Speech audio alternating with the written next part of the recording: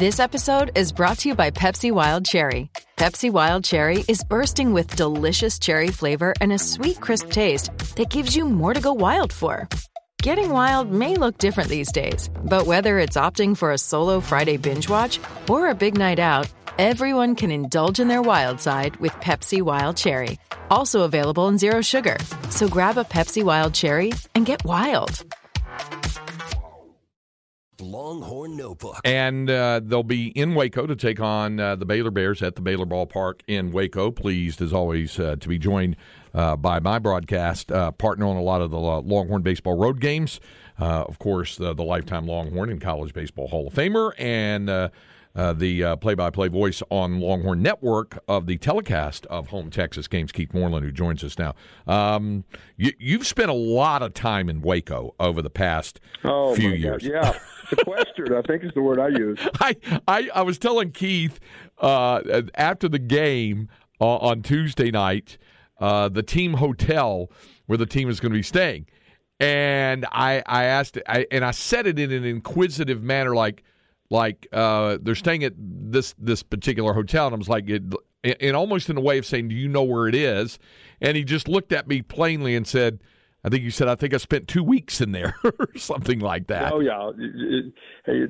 Working, it is so much fun, the Southwest Little League, but that particular hotel is where that we stay, everybody that's working the broadcast at Southwest Little League. But it's always interesting to go to Waco because there's so many weird things have happened over the years there and different things to Longhorn baseball. But it should be an interesting weekend, no doubt about it. Yeah.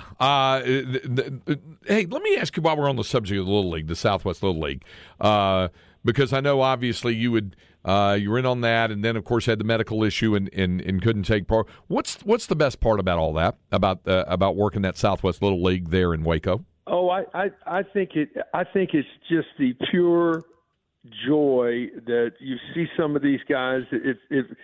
Some of these young folks that girls and boys, because we've had Ella Burson was just fantastic there a couple of years ago. She was a catcher for Abilene, Wiley Little League, and it is just so much fun to see their joy and to have some success. You don't want to feature the negativity of it, because there's a winner and a loser in every sporting event, but it's just to see some of the joy of somebody doing something special, maybe getting a big hit. They hadn't had a lot of hits, and they get a big hit in a certain situation. It's just a whole lot of fun to see the joy from the kids, and it's really well done. It's well put together. It's well managed. It is something that if you haven't seen it, this summer, the first week of August, again, you ought to drive up and just spend one day at the ballpark. There's a doubleheader every evening. It's quite warm, probably around 100 degrees, but it's a unique experience, to say the least. Visiting with Keith Moreland, and we'll shift now, obviously, to Longhorn baseball as they get ready to take on Baylor. But let's talk about this Texas team first. You and I, on Monday night, were in San Marcos, and we saw Kobe Minchie come out and pitch. And there's a decent chance, because we saw Kobe work an inning of scoreless relief the prior Tuesday against the Air Force Academy. There's a decent chance, even if the rain out of Thursday against Kansas State had not necessitated playing 5 consecutive days, 5 ball games in 5 days, we probably would have seen some younger guys anyway by the mere fact that there were 5 games played, even if it was going to be 5 games in 6 days, wouldn't it? So, David Pierce and Woody Williams, they knew they were going to have to get some young guys out there, and it just kind of became even more compressed because of the rain out.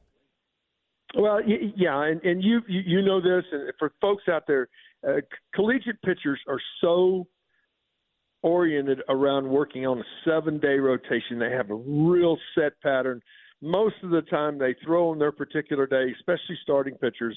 They'll throw their day. The next day is a day of running, getting a good sweat together, get their blood flowing really good. The next day they'll play long toss. The third day they may throw off a mound, spin some breaking balls. The fourth day it's, again, another day of running. So they get into this real pattern what you do, and then all of a sudden you disrupt that by throwing more games, throwing more times in, different start dates, And when that happens, you're going to have to use some different people. That's why you carry, 22 people or 19 to 22 people on your roster as pitchers of your 35 that you can have on your roster. There's just you got to carry that many just to be able to spread it out. And so some guys don't get the opportunity to throw as much, but they're going to be asked to come on. And I thought Minchie has proved himself now in his 2 appearances that he's going to get the ball again. I mean, I don't think there's a doubt about that.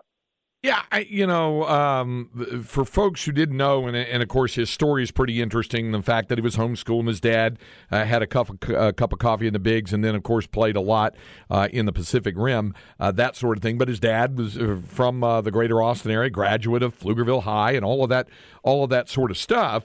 One thing that David told us was, he said, we didn't just sit around and say, oh, let's get him. Let's just run him out there because we're running low on pitchers. It kind of reminds me of the old Life cereal commercial. Let's get Mikey. He won't eat it. He hates everything. And then he goes out and eats the bowl of cereal. That kind of thing. I mean, the work, and for folks that don't understand this, and you have a unique perspective on this, Keith, folks that don't understand or don't know about, and that's fair, don't know about what a college baseball program, in specific this one, does on Wednesdays when they don't have a game. And I want to give you a chance to kind of describe a little bit, because Wednesdays are really big in terms of the guys that you aren't seeing out there every single day. I mean, it might not be as big to say a Dylan Campbell or somebody like that as it is, say, a younger guy who doesn't get much opportunity. But those Wednesdays are pretty big to the guys who aren't playing an awful lot or pitching an awful lot, aren't they? Oh, absolutely. Mondays is a day off. The NCAA requires one day out of 7, whatever your scheduled work week. Most teams start their work week on a Sunday, so they give Monday off. Tuesday at cross college baseball, most weeks, I would say 90% of the weeks of a college baseball season, there's a game. So that's just a regular game. Then Wednesday is the day where you use the pitchers that you haven't used over the course of last weekend, and on Tuesday they get to play in a game. So that's usually an inter-squad game, and you only get 3 hours for a workout. So you're usually going to have 2 or 3 or 4 guys that are going to go 50 to 70 pitches on that day, and that's their chance to work, and that's their chance for the hitters that haven't seen a lot of live pitching and have been in the games. They get to play a whole lot in those games. So Wednesday is a full work day of scrimmaging, of live pitching, live baseball. It's almost like a game day atmosphere, only the best you can put that. And then on Thursdays is usually your day when you're working on your bunt drills. PFP, it's called pitchers fielding practice. Those are the days that you work on things as a coach, installing different signs, signals. That's a day of work, but Wednesday is the one day where the guys get that opportunity, and sometimes guys can get a chance to get in the lineup. You see Max Blue gets in every once in a while in the lineup to start as a DH. That's because he's had a good Wednesday. He's coming along. You see what he is as a hitter, and it's that their opportunity to impress the staff and the head coach and say, hey, I think that this guy could help us in our lineup. So it is a huge day for players who are not Eric Kennedy or that kind of thing. Or Garrett Gilmet, those kind of guys. It's a huge day for those guys. By the way, you brought up Garrett Gilmet. How instructive and helpful has it been for Rylan Galvan to be able to catch once or twice a week there, usually maybe on the Saturday game and then maybe on the midweek game or something like that, to give Garrett a little bit of rest, because we always talk about how injuries can really slow down a catcher, and we know that Silas Ardoin really had to fight through a lot of it last year to get all the way through the season. Yeah, and the other thing, you want to keep their legs intact. This is a guy that's key to the offense, hitting in your 4th spot in your order. You've got to give him some days off. I mean, you just got to give him the opportunity to rest his legs because there's so much involved behind the plate.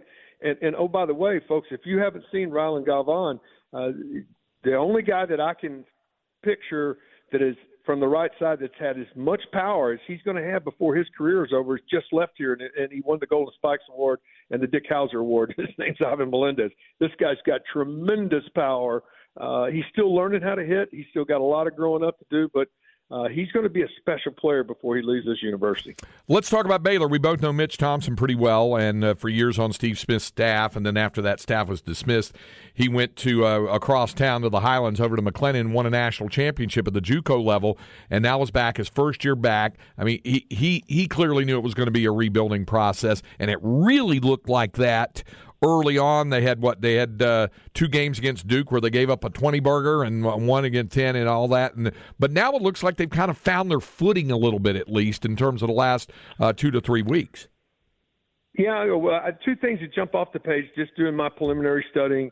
They're catching the ball better.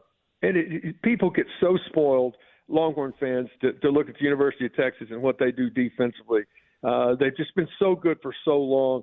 Nobody pays much attention to that. Well, early in the year, Baylor was really having trouble struggling catching it. I mean, catching and throwing it. And you give teams, you got to get 27 outs in a game, and if you give them, you have to get 31 or 32, you're going to lose most of the time. So they are catching the ball better. They haven't given up as many free passes. The 2 things that I've looked at, their runners per inning whip, it's called, as a staff, has improved here in the second half of the season. It's gone down nearly a half a runner of inning. So if you give up 2 base runners an inning, you have a 2.0 whip. If you give up 1 per inning, you have a 1 whip, and that is fantastic. But they have lowered that down from what was 1.75 to now about 1.4. So that's a big difference over the course of 9 innings. That means there's 4 less base runners in 9 innings. That means you give up less runs. So those are the 2 things that they're catching it better. They're allowing less free passes, less runners. And then the last thing is every team, that ballpark is built so much for a southerly breeze. And, you get into that ballpark and it blows out of the south, you've got to put some runs on the board, and they found some way to produce some runs. So that's why they're playing better baseball than they were, let's say, back in the early part of February and or middle February and early March. In your mind, because of the heavy load of the 5 games in 5 days, do you think it affects what David Pierce and Woody Williams want to do with that TBA third starter on Sunday? We obviously know Lucas Gordon will go tomorrow night, and I would imagine probably we'll see Travis Staley on Saturday. But with regard to the Sunday thing, is that still going to have to be an evaluative tool coming off of what they did this week to see how the guys bounce back? I think Coach Pierce is going to put it as TWA, but I think in my mind, I think that Charlie Hurley has worked himself into that role, and that's where we're going to see him from here out. I don't think that starting pitching over the weekend is set in stone other than Friday night right now. I just think that there's nobody really jumped up there and grabbed that role. We got so spoiled last year, really over the last couple of years, where you knew you were going to have Pete Hansen, you knew you were going to have Ty Madden, you knew you were going to have Tristan Stevens and those guys.